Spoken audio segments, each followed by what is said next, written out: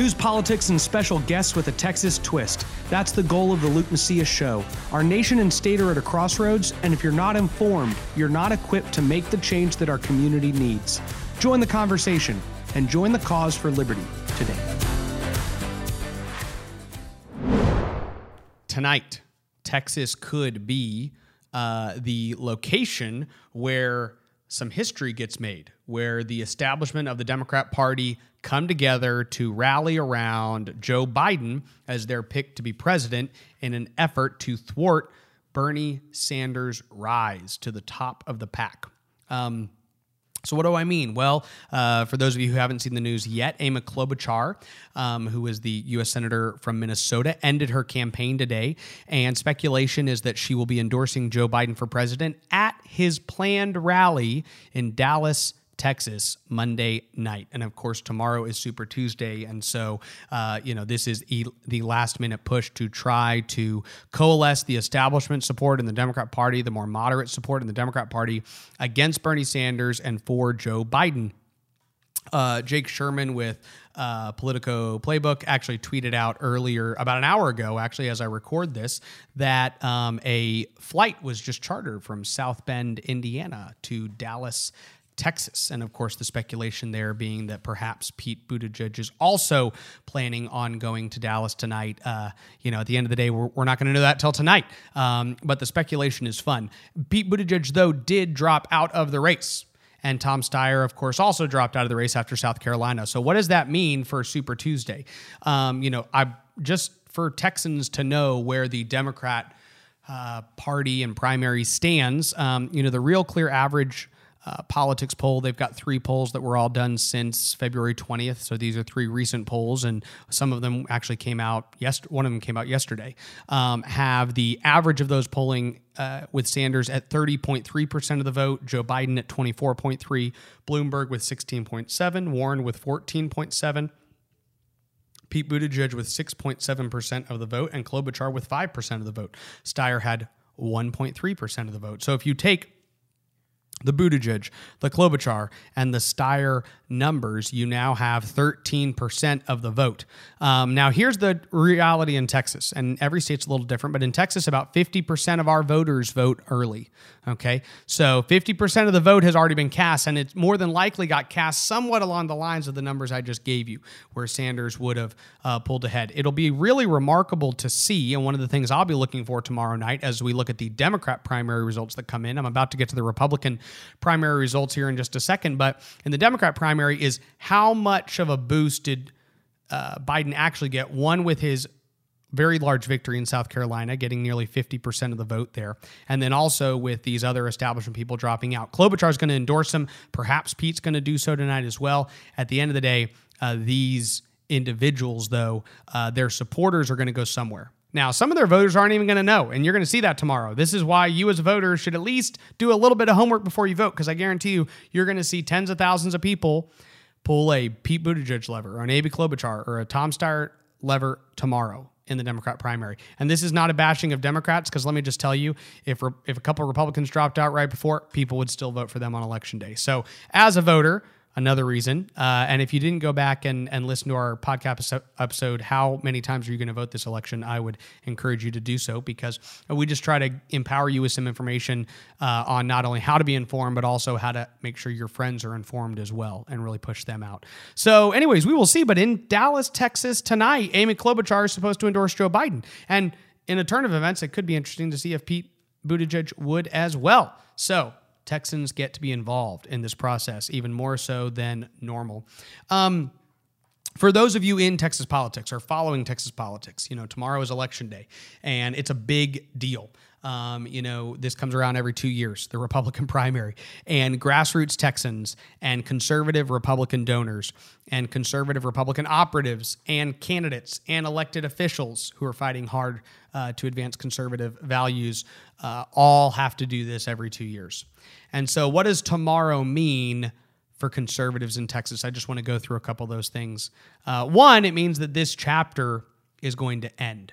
And that's a quite literal interpretation of what tomorrow is going to bring. But there's a sense of the ending and the closing of a chapter. For many of you, races in your community are a one-on-one. You might be working really hard for one of your friends who's running for county commissioner, or trying to oust a liberal state representative in your community, or trying to get a conservative stalwart elected in one of these open seats that are going on right now. But either way, you're involved, and that chapter is going to come to an end.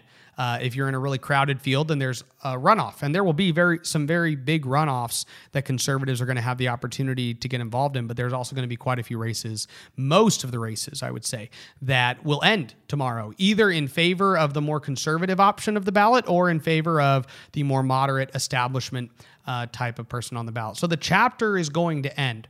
Sometimes that feels, some people are looking forward to that, to be honest. You get a little tired around mid-February. I really just kind of long for it all to be over, to be completely honest, just because you're spent. Hopefully the gas in your tank is starting to run out, because that says that you've at least run with endurance. And so the chapter is going to end, and we will get to move on to the next chapter. And by the way, the chapter ends, but the book's still going on. So I know that's, I'm getting into all sorts of analogies here, but the reality is that this is one chapter.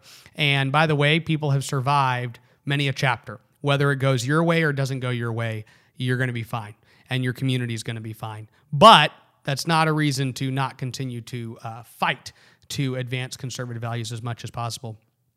The next thing that's going to happen tomorrow is that Texas's direction will be a little clearer. Okay, if we get some more conservative Republicans elected at the federal level, at the state level, at the local level, it's going to make determinations. There's a big county commissioner's race in Montgomery County that we're involved in with Billy Graff, and I think that's a really good opportunity. It's a very local race, but Billy Graff, if he actually wins his campaign tomorrow, that could significantly change and alter the Montgomery County Commissioner's Court in a way that would be very positive to advance conservative policies on a local level in one of the biggest counties in Texas. And so my point is that there are going to be certain directions, whether on a state level, a federal level, and a local level, that are going to be clearer, not fully set in stone, but clear. And we will break that down after the election in coming podcast episodes, just to talk about how we see the results and what we think people should take away from them. Democrats will probably still be fighting tomorrow. Okay, so Super Tuesday is going to bring some clarity. It will likely become very much a Biden-Sanders election at that point, but Bloomberg is fighting like hell to actually try to continue to keep himself in an established place where he can get enough delegates to maybe stay part of this conversation and see if he can't rise. I don't think that's likely. And Warren is also seemingly hell-bent on continuing course. Now, again, these things could change. I could see Warren dropping out after Super Tuesday. I could see Bloomberg doing it as well, but they at least are staying the course through tomorrow.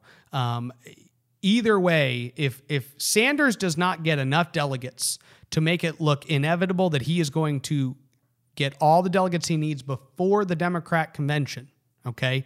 So for those of you who don't know how this works, because I know some of our listeners aren't incredibly politically attuned, right? You might be doing all sorts of other things with your life, which I'm glad you are. Each state is awarding certain delegates, and Democrats work based on how they call proportional delegates, which means if you get 15%, I'm not an expert in this, but essentially, 15% in a certain state or a certain congressional district can get you delegates awarded, okay? And you're trying to get 50% of the delegates that are available in order to get the nomination. That's how you win the Republican or the Democrat nomination, right?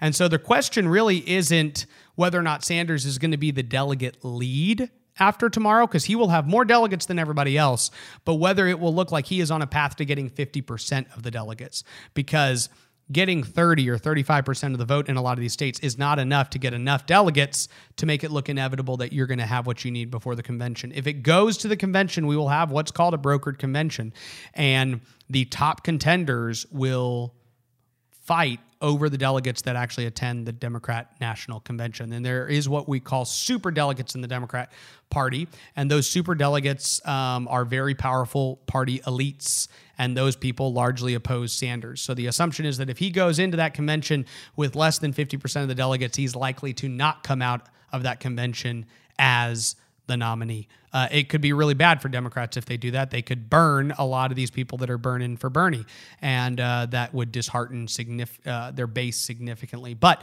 that is the type of trajectory we're looking for. We are trying to see whether Sanders is going to wrap this up or whether Biden gets enough of a boost from Amy and Pete dropping in his victory in South Carolina to send this to a convention. So that's what's going to happen tomorrow. It is times like this where I get to ask myself where my faith lies. And, for those of you who know me well, you know that I have been running 12, 13, 14 different campaigns all across the state of Texas. And some of them are small local races. Some of them are very large, expensive races. And I often find myself practicing cognitive dissonance at this moment in time. We just started Lent, the period of Lent, for those of you unfamiliar with the church calendar and church traditions. And so my wife and I, as we are practicing Lent, have just been putting our mindset in one of dependency on Christ, and also one that's just turning to the Lord and thinking about the Lord, our Creator, and also in joyful anticipation for Easter. Right. And so we get to anticipate that. And I'm really happy that Ash Wednesday fell on a day that is 6 days away from Election Day, because it really gives you a gut check on where your heart and mind are leading up to a scoreboard. If you don't work in politics, you might be fortunate enough to work in a job where you're not rated, like publicly rated your work. And so in politics, when you work on a campaign, and for those of you out there, I know we've got listeners here that are block walking for campaigning, you're campaign managing different campaigns and working out there, you're volunteering and out there working day in and day out and posting pictures about how you're holding up signs at the voting locations. And the tough thing for volunteers, for paid people, for candidates is that you feel like the election results are a grade on your work. At the end of the day, they're often viewed that way. And because of that, we often then have anxiety. I have a verse as you walk into my office. It says, "Be anxious for nothing, but in all prayer and supplication, let your requests be made known to God, and He'll provide you a peace that surpasses all understanding and guard your hearts and minds in Christ Jesus." And that passage is from Philippians. And sometimes I find that I have to read that like 15 times a day. And I feel like in the middle of early voting, I have to read it, 27 times a day. And this is the cognitive dissonance that we often struggle in, because we know that the will of the Lord will be done, but that doesn't mean that we don't urge Him to make His will our will and the direction we see. And also, if you're out there working for great people, trying to advance a worthy cause, then you want it to go your way. You're not working in this to lose. But the reality is that I promise you, whatever happens tomorrow, Texas will be fine. We will all be fine. And we will then reevaluate what the results mean for how we are all to engage in the preservation of liberty in the Lone Star State. God bless you. And I hope if you haven't voted, you're able to get out and vote tomorrow. Send me a message on Facebook, email me, or text me if you have my contact, if you want to know who I think you should vote for within these different regions. God bless. Thank you for listening to the Luke Macias Show. If you value this content and want our message to spread, please consider 3 of the following steps. 1, subscribe to the podcast on whatever platform you're listening to us on and leave us a review. 2, visit lukemacias.com and sign up for our email alerts. And 3, follow Raz and I on Twitter and visit my Facebook page at facebook.com/Luke Macias, Texas. Again, that's facebook.com/Luke Macias, Texas. Thank you so much, and God bless.